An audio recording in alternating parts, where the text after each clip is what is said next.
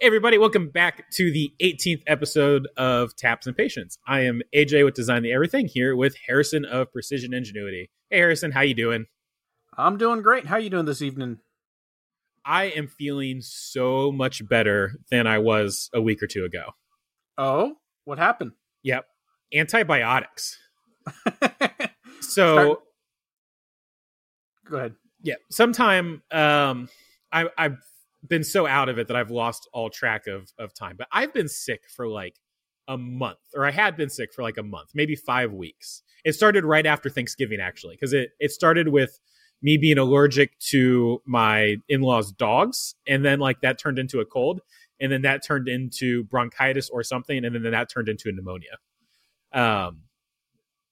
And of course, this was all while I was trying to fulfill the Kickstarter for the carabiners, and I was just always tired and always sick and always coughing. And then finally, it got so bad the other day that we were talking to a doctor that's in our family, and she was like, "You might have pneumonia. Let me give you some antibiotics and some steroids, and that'll take care of that."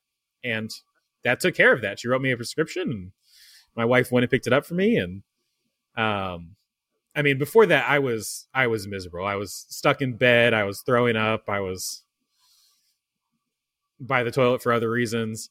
And like, I just felt awful. But antibiotics, the next day, I was like pretty good. The day after that, I was back in the shop for a couple hours. I like worked a couple hours, went, took a nap, then went back for another couple hours. And now I'm more awake and alert and able to think than I've been in literally a month or a month and a half. That is awesome. I haven't. I didn't go. I was gonna say I didn't go down as hard as you did, but I feel I went through something similar. And when you get a good night's sleep and wake up and feel so much better, it just everything runs smoother. So I got some really cool parts in the mail today. Oh. Do tell. They're from this little, I was going to say niche manufacturing company, but that's not really true. This little manufacturing company in Arkansas. Arkansas? Is that right? Yeah, it's Arkansas. Okay, sorry. I just had a first. Okay, anyway. Yeah, so Harrison made me a bunch of my orange slices and more tape measure shells. I am almost completely out of orange slices after the holiday season. Sales have slowed down after the holidays for sure. I think I've only sold 2 or 3 in the last couple of weeks. Or they've just been eclipsed by carabiners. Maybe people are buying carabiners instead of the orange slices. But now with a little bit of tumbling, at least I will be fully restocked on those, which will be great. Because those have been just like a constant rock steady, like never a huge seller, but like I'm always selling, $250, $300 of them a month. And it was just a nice, really stable income. So I'm glad I'm not running out of those. That's like the perfect type of product. It's like not one that like has highs and lows, but one that's consistent. Yep. So, well, that's good. So, yeah, they were a fun little project to do, and we had a lot of fun doing them. I felt a little bit bad with how long it took us to get them done because of my mishaps on the ordering side, but I felt pretty good about the final result when we got them all done. And that's why I ended up with the. Oh, sorry. No, go ahead. And that's why I ended up with extra copper ones, right? It's just because you ordered extra. No, that was straight from Send Cut Send. They sent us that many extra. Okay. From what we ordered. I'll take them. It is what it is. That's what we said. We're like, well, here's the deal. We ordered like 2 extra of every single type just to make sure that if something went wrong, we had extra. Set of pieces. Yeah. And they sent us the correct amount of one sides. They didn't send us they sent us 2 less than what we ordered on another. So we had the exact amount we ordered. And then they sent us 8 more than we had ordered on the other one. So their numbers were all over the place. It is wild. Yeah. Then we messaged them about it, and they gave us a credit back, but we were placing an order, and I was like, hey, can you just add those 2 onto the order that we just placed? And they were like, oh, we can't, sorry, but we'll overnight you some. I was like, okay, that's fine. That's cool too. And then I never got those, but the order I did get came with extra again. So I'm just like, I don't know what's going on, but we don't get the amount that we've ordered on any of these orange slices. So I don't know what's going on. But I know I've always gotten way extra from them before. Like on the key rings, they gave me like 45 extras, which granted I ordered like 2,000 key rings, but hey, 45 is 45. When you're ordering like 20, it doesn't take that much to count. So, and you can see it visually on the package when it's like, these are all supposed to be the same amount, and there is way more of one than the others. Yeah. So. Actually, to be fair, with the key rings, I didn't count. I just, like, they had numbers written on the baggies they came in. Like, there was one baggie that said like 700 and one baggie that said like 800 and one baggie that said, I don't know, whatever math is left. And I just kind of went off their numbers and added them up, and they gave me like 45 extra. But yeah. Anyway. So, which I understand why you cut extra, but yes, I also don't understand why sometimes you have less than what is ordered. So, or why the extra you count isn't consistent. So, yes, maybe they just fill up a sheet and just go with that. I guess I don't know. But it's true. Dead space is dead space. Might as well, not risk undercutting. Yep. But anyways, regardless, I'm glad we got them to you. And your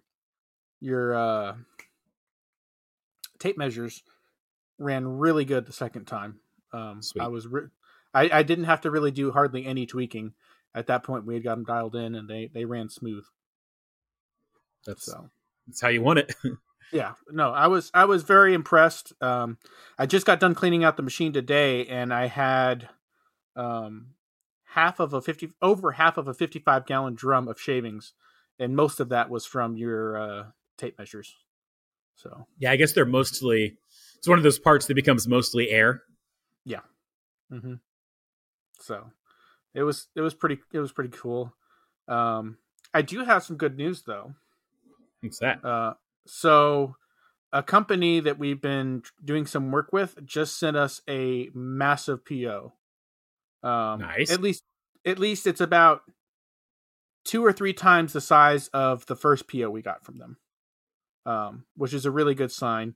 And then I almost feel like I underbid everything because I sent them the quote and they're like, "Oh, numbers look good, go for it." And it was like too fast for them to actually like, I don't know if they sent it out to other people or what, but like they just came back. We're like, "Oh yeah, that's great." And I'm just like, did I way underbid this? Like, what's going on now? So, is it mill work or lathe work? 99% mill with I think 3 lathe parts in there. So the original PO or the original quote was for 107 parts, and about 20 different flavors of parts in that 107. And a lot of them are on the edge of what I can fit on my machine. So that's going to be fun. But we verified that we could run them all, and thankfully a lot of them can be water jet cut on the external features, but they all have a lot of internal features that'll need machined. So my plan is to get almost all of them water jet cut.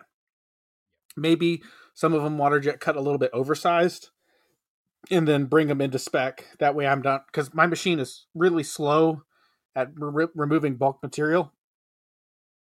Excuse me. So if I can get them water jet cut and remove most of the material, and then just kind of touch them into spec, then I think that'll be golden. Plus, the way this company works, they want everything sandblasted anyway. So, okay. So I'm not too the worried. Water jet basically does that already. Yeah, so I'm not too worried about like surface finish quality too much, unless they have higher tolerances. And then those faces, I typically like them if they're left not sandblasted. So makes sense. Mating surfaces. So, but anyways, excited to see that. And I didn't really talk about this much last week because we had a guest. which I really enjoyed last week's podcast with James. So that was awesome. But I got a new software called Monday.com. So Yeah. it's free for 2 users or less, which thankfully it's just me and my cousin right now, so we qualify. And we've started using it to organize all of our thoughts and jobs that we currently have going through. And so it's been awesome, and I think it's reduced a lot of mental stress of just keeping up with everything. And it makes me feel like I'm doing better than I thought I was on some level, because we didn't create jobs for necessarily all the gun stuff we were doing. So a lot of that stuff was just in our head. And so we would look at like stuff that we're working on, and we had it on like a whiteboard, and the list would be pretty small. But now we've started putting stuff like gun stuff on into our workflow, and so we know what's going on and what's coming up, and I feel a lot busier, but I also feel a lot more productive, because we can organize stuff and be like, okay, on this day we want to get this done, on this day we want to get this done, on this day we want to get this done. Do we have work lined up for 3 days, 5 days, a week, 2 weeks? And we can start to kind of picture and graph some of that stuff out. And we can also make notes on things like, hey, make sure we have this stuff ordered by this date. Make sure, material should be coming in on this date. So if this date comes by and material's not in, then figure out what's going on. Like, we can set reminders and things, and it's all live between the two of us. And we can leave notes for each other, but we don't have to tell them to each other. We can just leave a note. And then if you go to work on that job, I can go back and be like, okay, Weston, when he was working on this job, he did this last, and he left me a little note. That way, whenever I start working on it, I know what to do next. And so for that, I think it's just cleared up a lot of mental space for both of us. So I use Airtable pretty heavily. I used to use it more than I do now. But Airtable, I think, kind of lets you do a lot of the same things, but it's less like productivity focused. It's more just like store anything. Whereas Monday.com sounds a little bit more like this is for organizing your work. It is. And the nice thing about it is you can set up automations. So you can have it automatically advance stuff. Like, you can set it up however you want. But the way I have it set up right now is I have different categories. I have categories for jobs that we have had requests for bid, but we haven't actually bid it yet. I have jobs that we have bid, but have not been either awarded or denied. I have jobs that are active. I have jobs that we have finished, but haven't got paid for. And then I have jobs that are 100% closed out. And so we can see them as they go through all the different stages. And then we can track how long they're in each stage. And then I can have automations where I can have priorities like, okay, we want to have it done by this day. So I'll have a flag that'll be like 5 days out. And then when it gets to the day before, it'll turn to tomorrow. And then when it turns to the day of, it'll turn bright red and say, this needs to get done today. And then if I miss it, it'll turn black and go, hey, you're late. Get this done today. So stuff like that, we're setting our own due dates. It's not like I have a boss that's over my shoulder, which is the one thing I always hated about stuff like that. I always hated that pressure.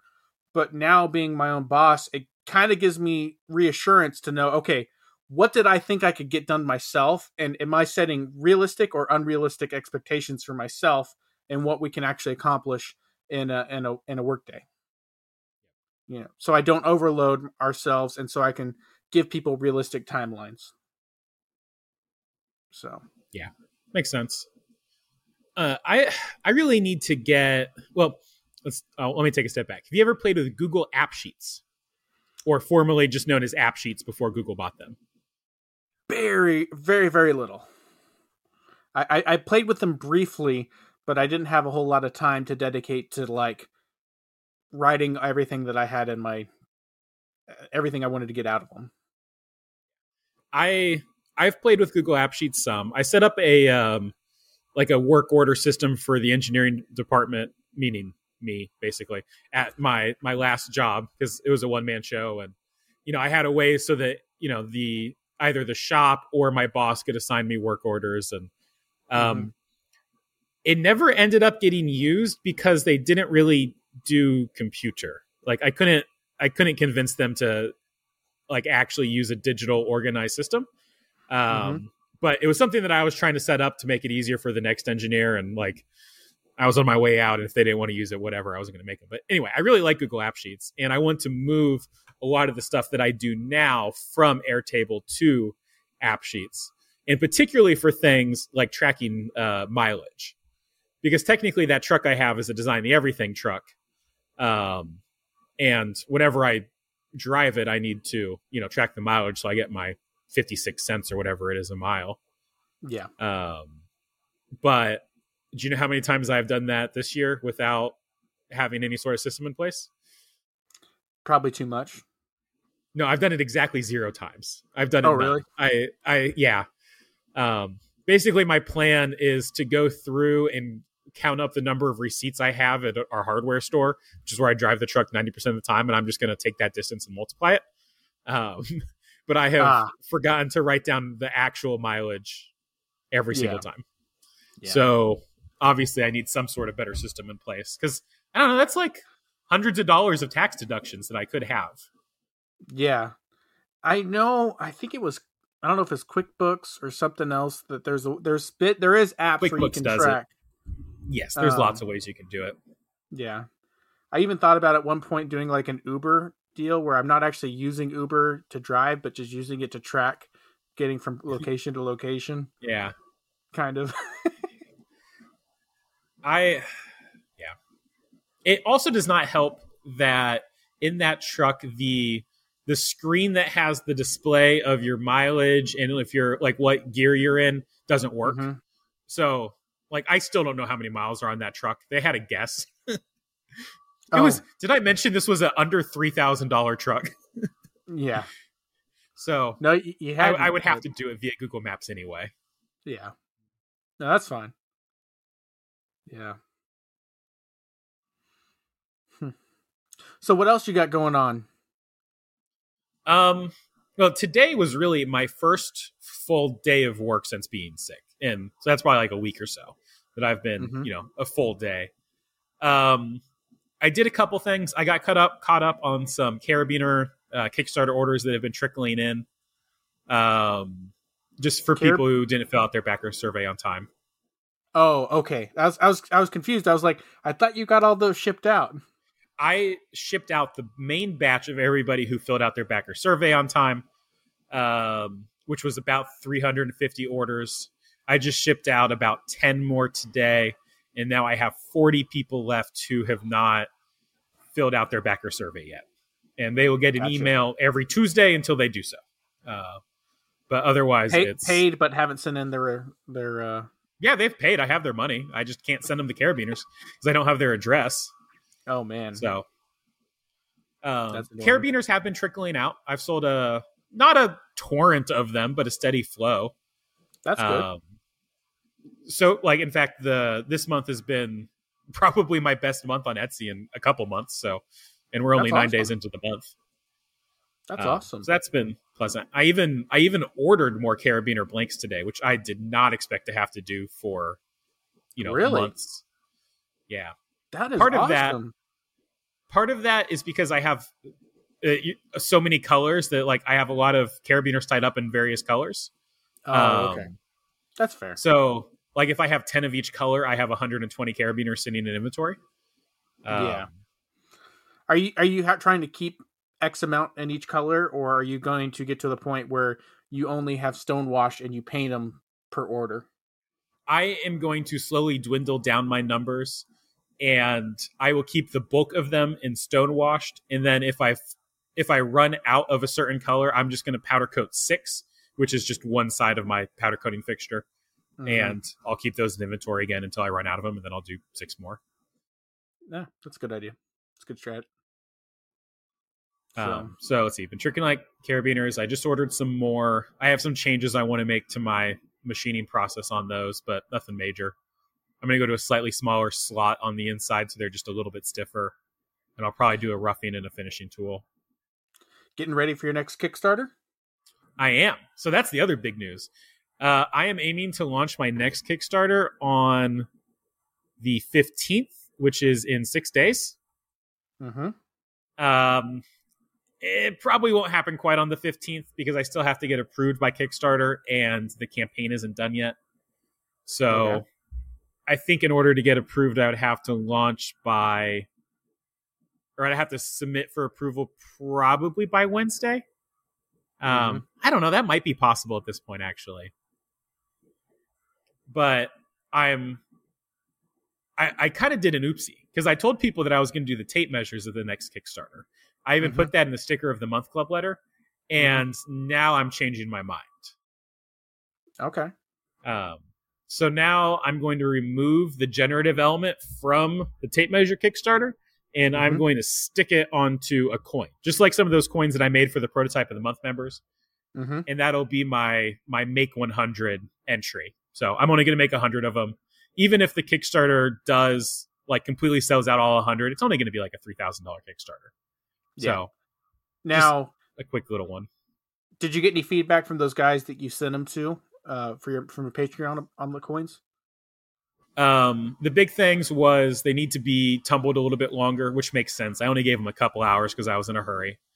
And then there was the way that I was generating toolpaths could result in some little gouges.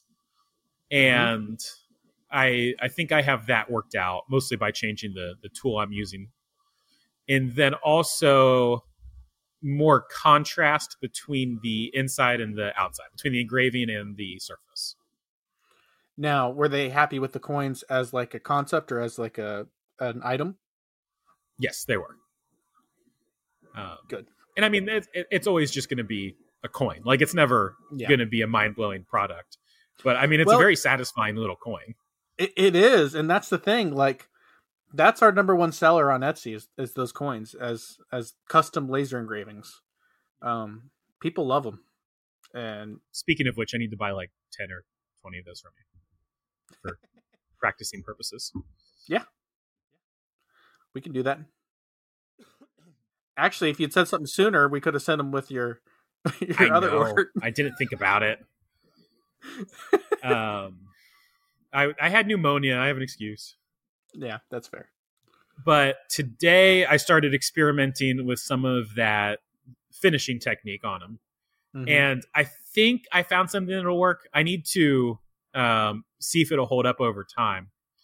But basically, like, I was having a hard time getting the engraving to be dark. I didn't want to use Cerakote. I didn't want to use powder coat. I didn't want to do an enamel fill. And so after a couple of experiments, what I settled on was doing, I think this qualifies as a cold blue or a hot blue. I think it qualifies as bluing. It's not a cold blue. It's a hot blue, where I heat it up with a propane torch. I sandblast it first. Then I heat it up with a propane torch. And then I quench it in some tapping oil. And that gives a really nice matte gray finish to it. And I'm hoping that when they come out of the tumbler tomorrow, the outside of it will be smooth and shiny. And then the inside of the engraving will still be sandblasted in black. That's what I'm going for. That's really cool. It's a good idea. The other idea I was going to suggest was, I don't know. Have you tried tumbling something after you've powder coated it? Does that flake off after you? I've never done it with powder coat. I've done it with Cerakote. I think the powder coat would probably stay intact mostly, whereas the Cerakote does kind of get beaten off. Yeah, that's why I didn't know the difference between powder coat and Cerakote. If powder coat, if you tumbled it, if the powder coat would come off. Or the other thing I was going to say is, can you powder coat it, flash cure it, but not cure it all the way, and tumble the excess off, and then cure the rest of it somehow? I don't know. I've definitely never tried that. But there's no way really to hold these things. There's no holes or anything. Actually, I guess you could just clamp them because if you clean out the outside. Exactly. Okay, so you could hold them. I don't know. I mean, you could almost hold them, and you could almost powder coat them, and then while the powder's still on there, because it's all going to be in the cracks and crevices, you could like lightly sand them to remove all the powder off the outside, Mm-hmm. and then cure them. And then when you tumbled them, any small specks that you might have left on the outside would go away, and it'd be mostly in the cracks at that point. And then you could do different colors. Not saying that what you're doing now isn't a cool, great idea, but if you ever wanted to add color, that's another thought. Yeah. I know with powder coat, you can heat up the thing that you are coating and then like heat it up to the point where it's hotter than the melting point of the plastic. And then you spray it with the plastic and it sticks to it, I guess is the answer. It'll stick to it, but not really cure into a full shell. And I bet at that point you could like wipe it off. That's called hot flocking. Like you would flock the inside of a jewelry box or whatever. And that's how you would powder coat something that's like plastic or glass. Is you hot flock it, something that's non-conductive. I don't know. I've never played with that stuff. It's an option for sure, but I find that when you try things that are unique like that, even if you don't use it for that project, you usually find a use case for it later on. Yes, that's very true. Like anytime I've tried to experiment with different surface finishes and stuff, like 9 times out of 10, it doesn't work for what I'm intending it to. But then there's that. But most of the time, I usually can come back to it later and be like, I tried it on this and it didn't work, but for this, it would be great. So I love different metal surface finishes. That's like finding different metal surface finishes is one of my favorite things. Yeah. Like if you look back at the arch top I did, which, sorry, I'm not in the mode where I can screen share right now. We had like 5 different or 6 different finishes for it that I thought were all pretty good. And like, I still use those for, various, projects I have in various products. And it was all just from playing around with different finishes. Yeah. Finishes are what really set you apart. Like anyone can machine something, but like I went to look at a guy who makes knives locally. He's got these knives that it's a solid piece of metal and it's an integrated metal handle into the knife blade. Like it's all one piece, but the surface finish that he has on it compared to the contrast to the blade, and then the handle's all pocketed out. Like I was staring at it for like 10 minutes trying to figure out how he did it and how he got it to kind of wrap around the chamfers and through the holes. Like it wasn't perfect, but it looked so good. And it looked like a brushed metal, but it looked like it was like a painted on brushed metal look, but it was actually in the metal. And was the answer to how he did it just hours of hand sanding? No, I didn't end up asking him how he did it. I want to later, but I was just admiring it. And I know the answer is probably going to be a lot of hand finishing because he's been doing custom knives for over 20 years. And he's got like 100 different sanders with different grits and different belts. And like he's only just now getting into CNC. So like he's someone who started off as a pure like water jet cut blank and then literally grind every piece of metal down to the right shape and size, and then that's his knife. He's now getting into more mass production where he went from producing, a handful of knives a week to like a couple hundred a week because he's machining the blanks down to the point where it only takes like a small fraction of the time to hand finish it compared to what he was doing before. So, because he started his knife business in the PG era, the pre-Grimsmo era, where everyone started doing them CNC. Actually, I think I was the first person or one of the first people that talked to him about Grimsmo knives. Here's a funny story. Grimsmo Knives actually mentions him mentions this guy specifically. His name's Crine, Tom Crine Knives. He mentions him specifically on one of their really old YouTube videos because Tom Crine, he had this hammered brass knife scales. And someone talked to Grimsmo and was like, I want you to make scales that replicate Tom's design. And so there's a whole YouTube video that I found of Grimsmo when he's at home in his garage trying to replicate a Crine knife. Was that like pre-Norseman when he was just doing like the Spyderco stuff? I think he was just starting on his I think it was actually a Grimsmo knife that he put a hammered finish on. So it was on his knife, and the customer wanted a custom scales that looked like Crine knives. Interesting. So I found that video and I went ballistic, like because I was just one day going through old Grimsmo videos, and I think I saw like Crine knives in the description or in the title, and I was like, what? And I started going crazy because I've known the guy for years, so because he's lived around here. And when I was in high school, I used to go to his shop all the time and be like, hey, can you sharpen my knife? And I'd have like this like $5 Walmart knife, and he's been making these $1,000 knives. And like me as a kid, I didn't know. I just knew that he worked with knives, and I was like, can you sharpen this thing? And he'd be like, yeah, sure, whatever. So I realize that I could probably go back and be like, this was a knife that was hand sharpened by Tom Crine. So, but anyway, taking a step back. So coins. So I have 3 coins in my tumbler right now. If all goes well, those should be my final prototypes and ready for product photography. Nice. And which, because I'm on such a tight deadline, I guess I'm just doing myself. But it's fine because I don't want to eat my margins on such a small campaign with somebody else anyway. And all of the Kickstarter stuff that is not actually writing the campaign is done. So like I set up the new project on Kickstarter. I've done all the identity verification. I've created all of the items and the rewards and all of that stuff, but I haven't actually written the campaign itself yet. And I should be able to get that stuff done in 2 days because I have a good template at this point. Awesome. I got a question for you real quick about Kickstarter. Yeah. Do you feel like the more you do Kickstarter, the faster it is to get verified? Or is it the same amount no matter how many you've done? I don't remember. It was definitely the same day for me. Like okay. I did it all in one work session. Like this was, an hour or 2 of work, and I hit, verify me, and then I checked back a couple minutes later, and it was like, you're not verified.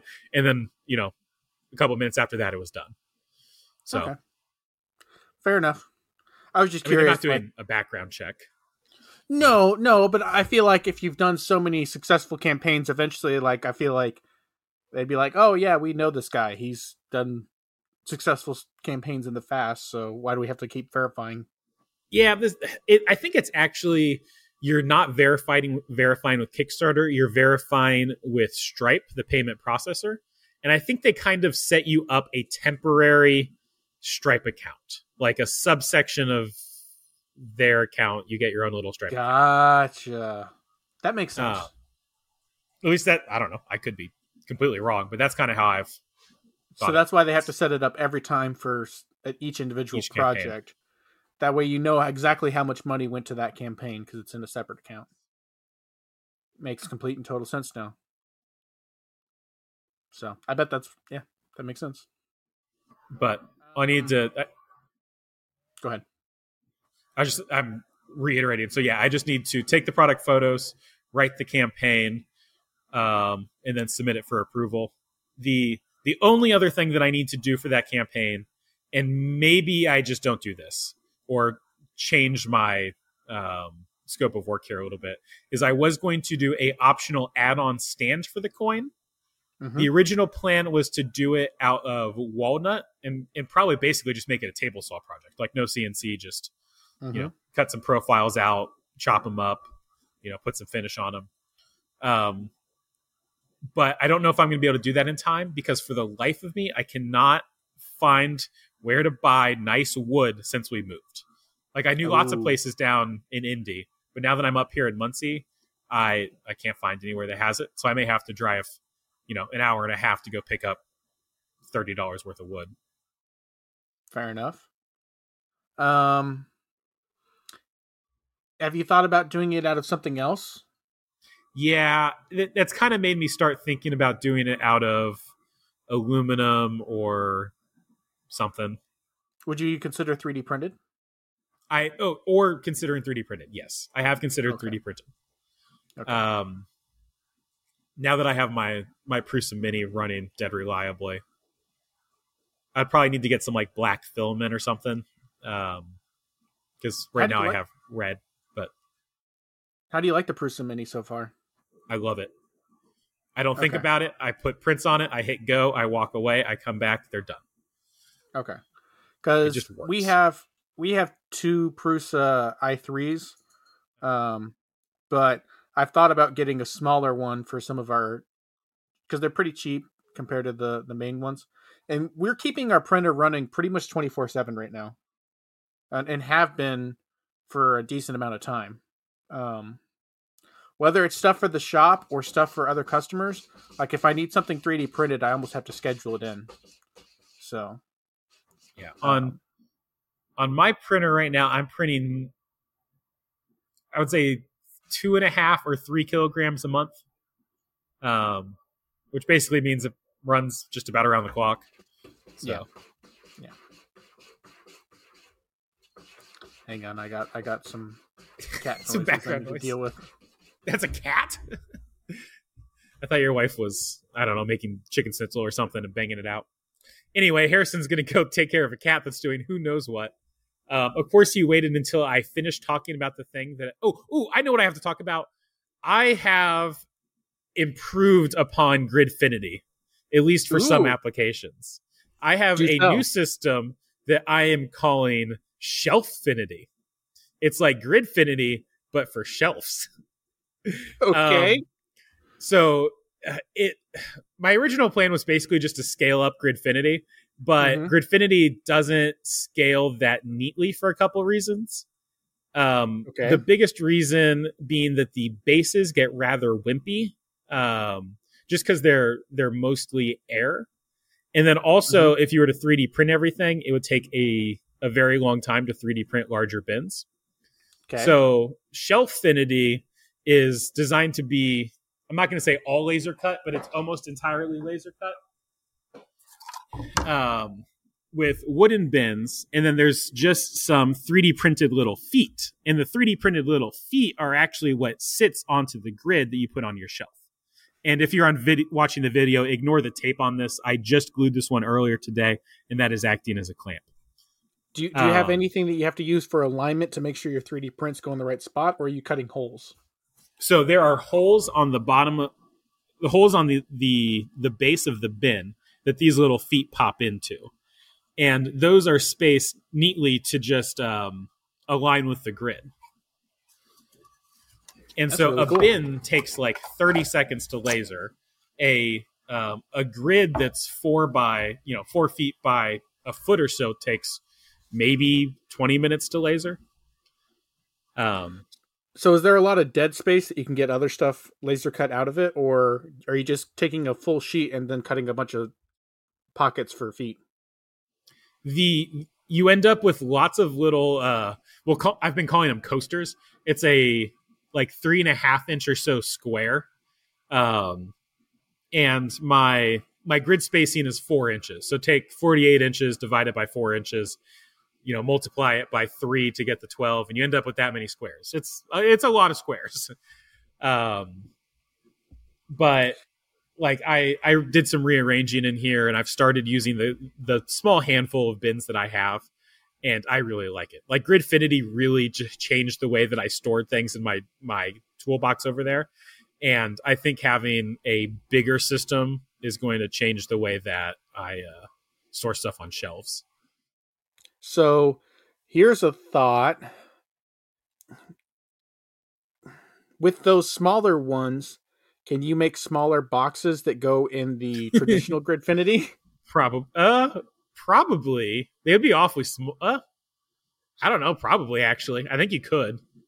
Because you could do kind of what you're doing in this one, where you have holes in it and where you're 3D printing something on it. So what you could do is the old Gridfinity system with your new box with your little centerpieces, you could just put a couple holes and then glue the bottom of the traditional Gridfinity to that, um, and then you could make acrylic Gridfinities where the bottom still lines up, so you still get all those little pieces out of it. Yeah.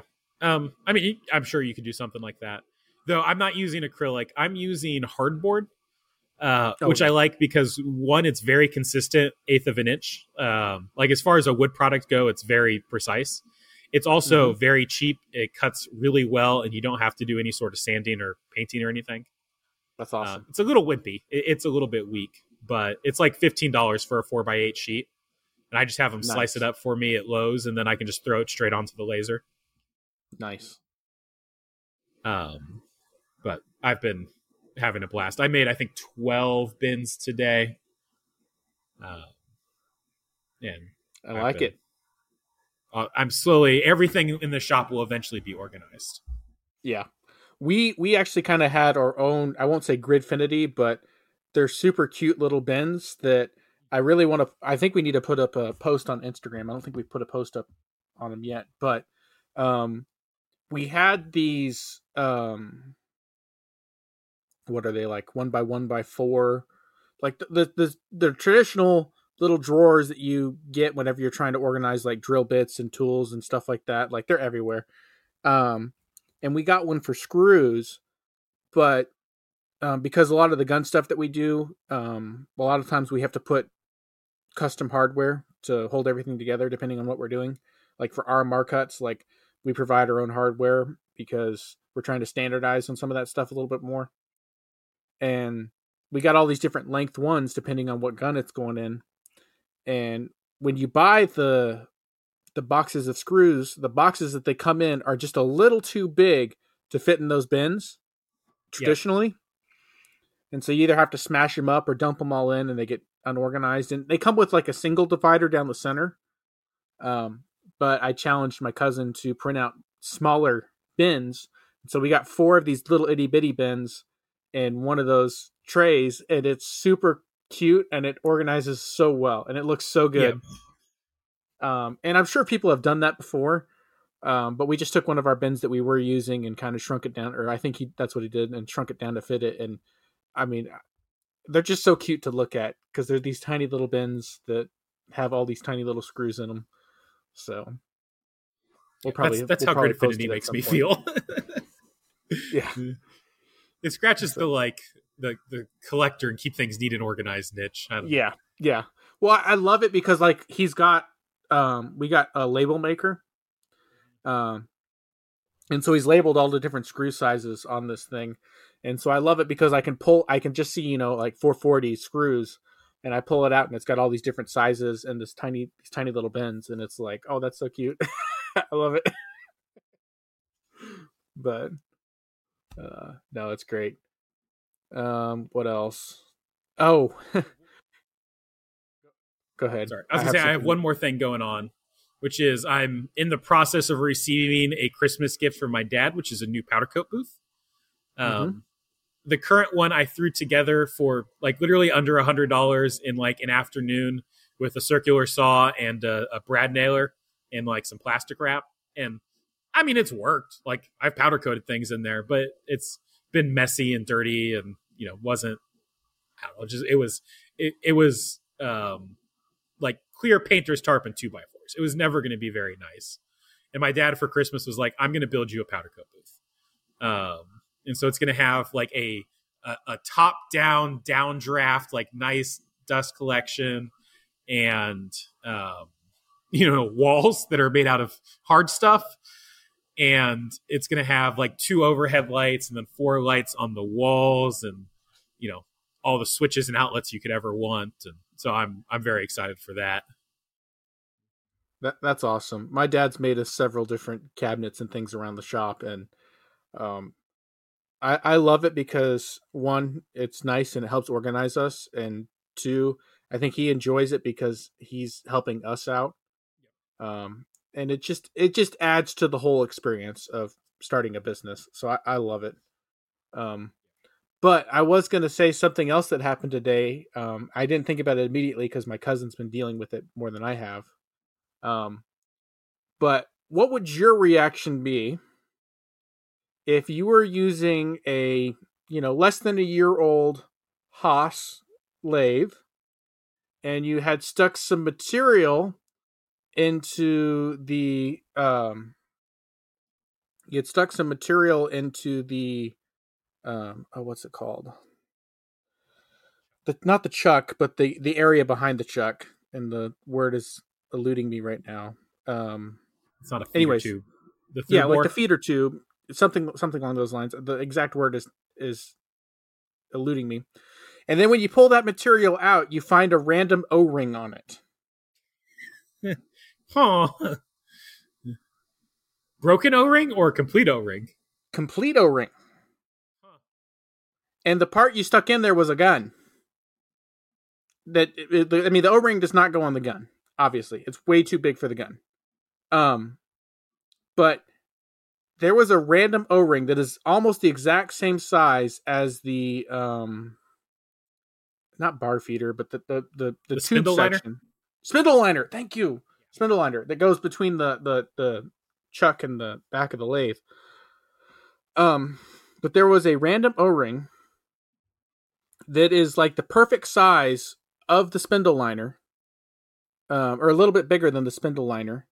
And we called our Haas rep, and he said there's nothing on the Haas machine that should have an O-ring like that ends up in it. He says, do you have an aftermarket collet system that we installed? Because that might have it inside it. And so we tore the whole new collet system that we installed on it. It only had 2 O-rings according to the 2D cutaway CAD drawings. And both those O-rings are where they need to be. And so now we are trying to figure out, what is this O-ring? How did it get in our spindle bore? And is something going to break? Like on our machine, did something come off? Oh, Like gosh. there's nothing that we've machined, because the only thing that we've machined that hasn't been a solid bar has been gun parts, and no gun is going to have an O-ring of that size in it. And it was in that spindle liner. Yeah. And we don't actually have true spindle liners that actually decrease the size. It's just the spindle bore that goes between the front and the back. Just the metal tube. And it's like, it looks like it belongs on the Haas. And we tore apart the 3-jaw truck that we took off. We tore apart the Royal Collet system we put on. We have gone through different manuals of everything that we can think of. And it's not broken, it's not torn. And it's making us incredibly nervous. Was it the right size for the Royal Chuck? No, it was too small. So because it was too small in both diameter and like the actual diameter of the gasket or of the O-ring, the cross section. The cross sectional diameter and the physical diameter. So I mean, at some point you have to go, and just listen for odd sounds for the next couple of months. But here's the thing: it's been making odd sounds. Oh, interesting. But maybe that O-ring's important. We've attributed that to the cold that it's been, because when it warms up, it goes away. But it has been making noises, and it sounded like belt noises. And then as it warmed up, it would go away. It would start to go away, but not completely. And we tried calling the Haas tech when we first started doing that, and tried sending him videos and talking to him over the phone while it's doing it. And he's like, those just sound like normal Haas noises. And we're like, are you sure? So, I mean, a bearing wouldn't have an O-ring in it. I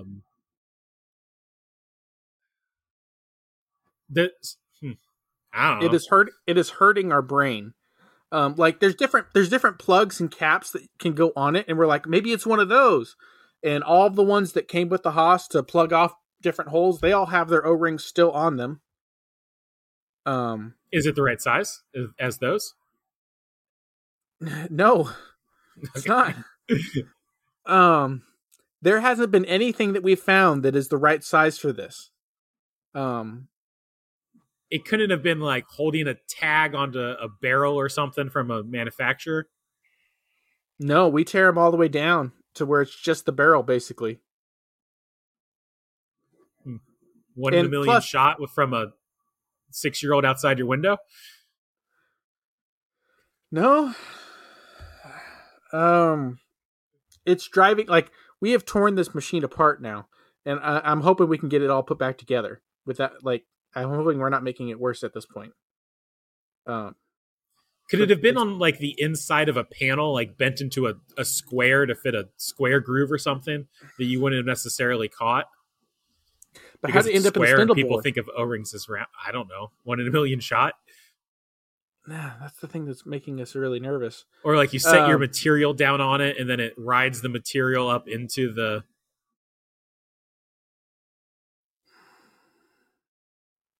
There is one location that we have found that it could be, but it makes zero sense.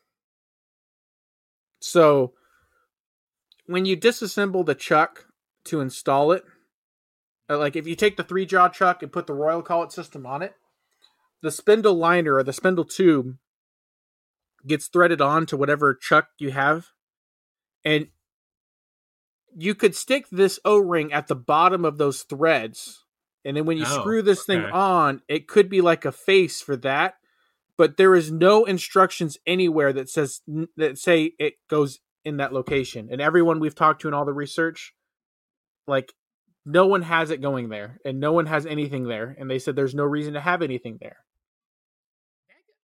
I don't know. I could see a use there because there could potentially be I think if I'm understanding this right, a misalignment between the chuck and that tube, and you wouldn't want the tube to like vibrate your chuck. And so maybe by putting a little piece of rubber in there, the tube threads on. Okay. The tube threads on. The tube is actually what connects to the chuck to allow the hydraulics to clamp the chuck open and closed. So it's threaded on the end so that your chuck actually threads onto this tube, and that tube actually moves back and forth whenever your chuck is clamping or unclamping. And so, like, and that tube isn't designed to bottom out, because how you set how far your jaws open and close is by threading or unthreading it more or less on that tube. So it's a floating thread that's designed to not be thread all the way on in the first place. So that's the other reason why it doesn't make sense why it would go there.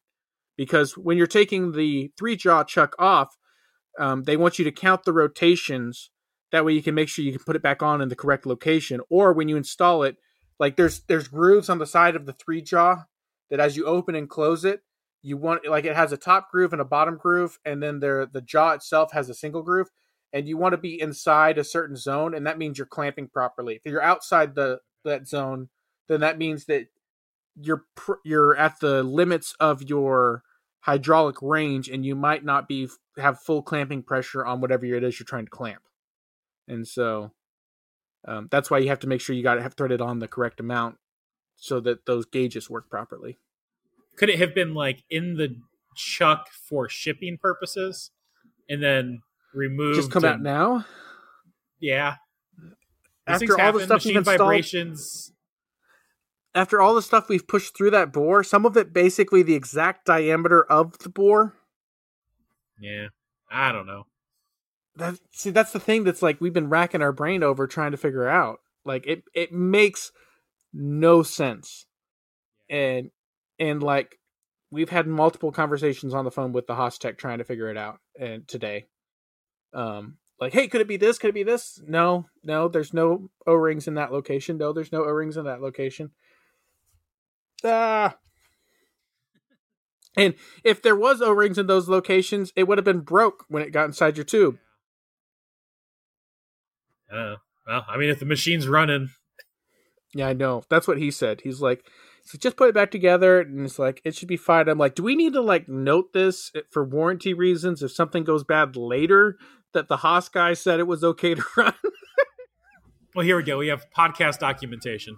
Yeah, podcast Haas, documentation. This is a binding legal document. Yeah, this is a binding podcast. A legal podcast. So, oh man. Yeah, so that's been... And now we got to put everything back together without solving it, which is the most frustrating part of it all, because we spent like 2 or 3 hours trying to figure this out. So that's fun. And we disassembled the Royal collet system way more than we probably should have. This is not Royal. This is not a binding podcast. You can't take this as hypothetically he might have. Is binding, but Royal, this is not. So Royal, don't use this against us for any warranty claims. Yeah, pretty much. Gosh. Although Royal is awesome in the fact that they give me all the schematics of what's going on inside and all the torque specs for every single bolt and fastener on that system. That is nice. Oh man, I for repairability and workability, I really like in the Royal stuff. Even though I don't think this is their fault. The O-rings that we found on the inside were like 3 times the size and diameter compared to this one. And cross-sectional diameter. But I saw a used Citizen lathe the other day on Facebook Marketplace, and it looked like it was in pretty good condition. It was like, I want that. This would bankrupt me if I bought it. I don't even know what the price was, but like even if it was free, like just trying to get the machine installed and running probably would bankrupt me. But it was like, man, I want that. Yeah. I mean, a Swiss lathe, doing pens or whatever would be great. Yeah. So there's another, I'll give you guys a little bit of a teaser for something that we might be doing. I don't want to say anything too much. But we have a new gun-related product that we will hopefully be working on in the future. And it's something that, as we've kind of gotten into the gun stuff a little bit, it's something that was never on my radar until my dad tried to buy some upgrades, and this was part of the upgrades. And he asked us if we could make it, and it was originally made out of aluminum. But I was looking on the market, and there are some in titanium, but they're very rare. And so I'm thinking about trying to make them in titanium as like a really high-end replacement for a stock component on a gun. So interesting. And it would be I want to ask questions, but it would be a cosmetic improvement more than anything functional. But people spend a lot of money. Okay, to put it in perspective, I did a little research on this. For non-titanium components of this style, cheapest I saw for like an aluminum bare bones one was around $20. Middle of the road was around 60, and I saw someone selling these in titanium. The cheapest titanium one I found was $160, and the most expensive I found was $750. Is this like, let's say, something that would get a thread on one end and have some holes on other ends? No, it would not. Okay. No, it doesn't go on the end of your gun. I will say that. Because I knew you were threading barrels the other day. Yeah. It was like, is it a muzzle brake or a suppressor? I've thought about doing muzzle brakes, but no, this would not be a muzzle brake. And it's a component that I would never have thought of. Just because I didn't think people would spend that stupid amount of money on something like this. The only thing I can think of is like the mag release, which it's probably not. But no, it's not. I don't know what else you would do because I kind of like the mystery. So, there's someone who listens to this podcast that's going to be yelling at their computer or iPhone or whatever, and they're going to be like, "I know what it is," and you might be right, but I'll confirm it later. It sounds like, since it's material agnostic and kind of price agnostic, it sounds like, I assume it's not something that's in the, I don't know what you call it on a gun, the drive system. It's not on the critical path in the firing system, I would imagine. No. So, and it's not a sight, I'd have to also imagine, unless it's like iron sights. But and it's a part that we are going to attempt to make through the mill and the lathe. It's going to require both. You went roboty on me. Can you repeat that, please? Oh, it's going to be a mill lathe part, so it's going to require both and dedicated fixturing. So, well, sounds interesting. At least the way we want to make it. Is it something that mounts via the Picatinny rails? No Picatinny rails. So it's not a foregrip. No. Yeah. Well, you got me. I'm gonna just stumped. keep this big. I'm gonna keep this big Yeah. grin on for now because it's literally it wasn't on my radar in the slightest. But now that I see it, I can't stop thinking about it. Is it something that all or most guns have? No. No. Well, I guess on some level, yes, but not like this. I guess I can tell. I mean, that's not really that big of a deal. No. It's a mystery. Keep the mystery. Keep the mystery? Okay. Yeah. Okay, I won't Here, spoil. outro. We can do this as part of our outro. Next time on Taps and Patience, Harrison from Precision Ingenuity will reveal his dastardly plan. What will he make? It's not a muzzle brake. Meanwhile, back at the Batcave. Will he find out or will he suppress us? Oh, man. Yeah. That was okay. a bad suppressor pun. Anyway. Yeah. Okay. Well, I guess we'll keep the mystery for now. But I'm excited in the fact that I really wanna give it a shot and That's it. Pun. Yeah. Yeah, give it a shot. and I feel like that in recent with some recent projects that we've worked on that I have a really unique method for doing it and that would be very, very cost effective compared to what I've done in the past. I think that's a good thing to have in your sights. Yeah. You don't want to just go with a stock one. How many gun puns can we make? Shots fired. Yeah.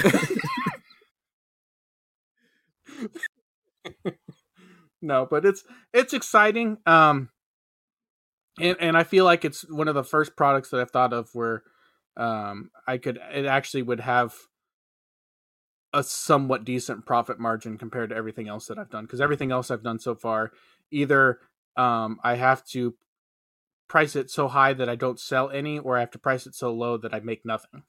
Yep. So I feel like this could be something that I could actually get a decent return on investment, and would be hard to replicate if you didn't have the right machines. So it's not something like someone couldn't produce it at scale without having a mill and a lathe, at least in the way that we're trying to do it. You could make it all on a mill, but I feel like you would have a lot more work post-processing than you would if you had a mill and a lathe. And this is how Harrison ends up with a Williman. Oh, that would be awesome. But I don't even think a Williman's the right answer for this. Oh, really? So Milton then. No. I really think the way that I'm thinking about doing it, you can't bar feed it either. Because of the way it's designed, you have to have dedicated fixturing. Because I'm doing something that was probably never designed to be done on a lathe. I'll give away a little bit. And those are my favorite things. And so, it's going to require special fixturing for the lathe. But if it can be done and it works, then I think it'll do well. And I think I can produce it at a good cost, and the titanium element of it will. And the cool thing is I could make it out of anything after I get titanium down. If I wanted to make aluminum versions or copper or other materials, which might give a little bit of a hint as to what else it could be for those of you that are listening. But I think it's one of those. It's a type of part that almost any material could be on the table. Sweet. So, anyways, I'll leave it at that for now. Yeah. Well, on that note, do you want to bring us out now that we've built suspense for next week? Yeah. So for those of you who have been listening, now is the time to subscribe and tell your friends so they can learn the mysteries that I've been working on. So this is Harrison with Precision Ingenuity signing out with AJ from Design the Everything. See y'all next week. Bye. I jumped the gun.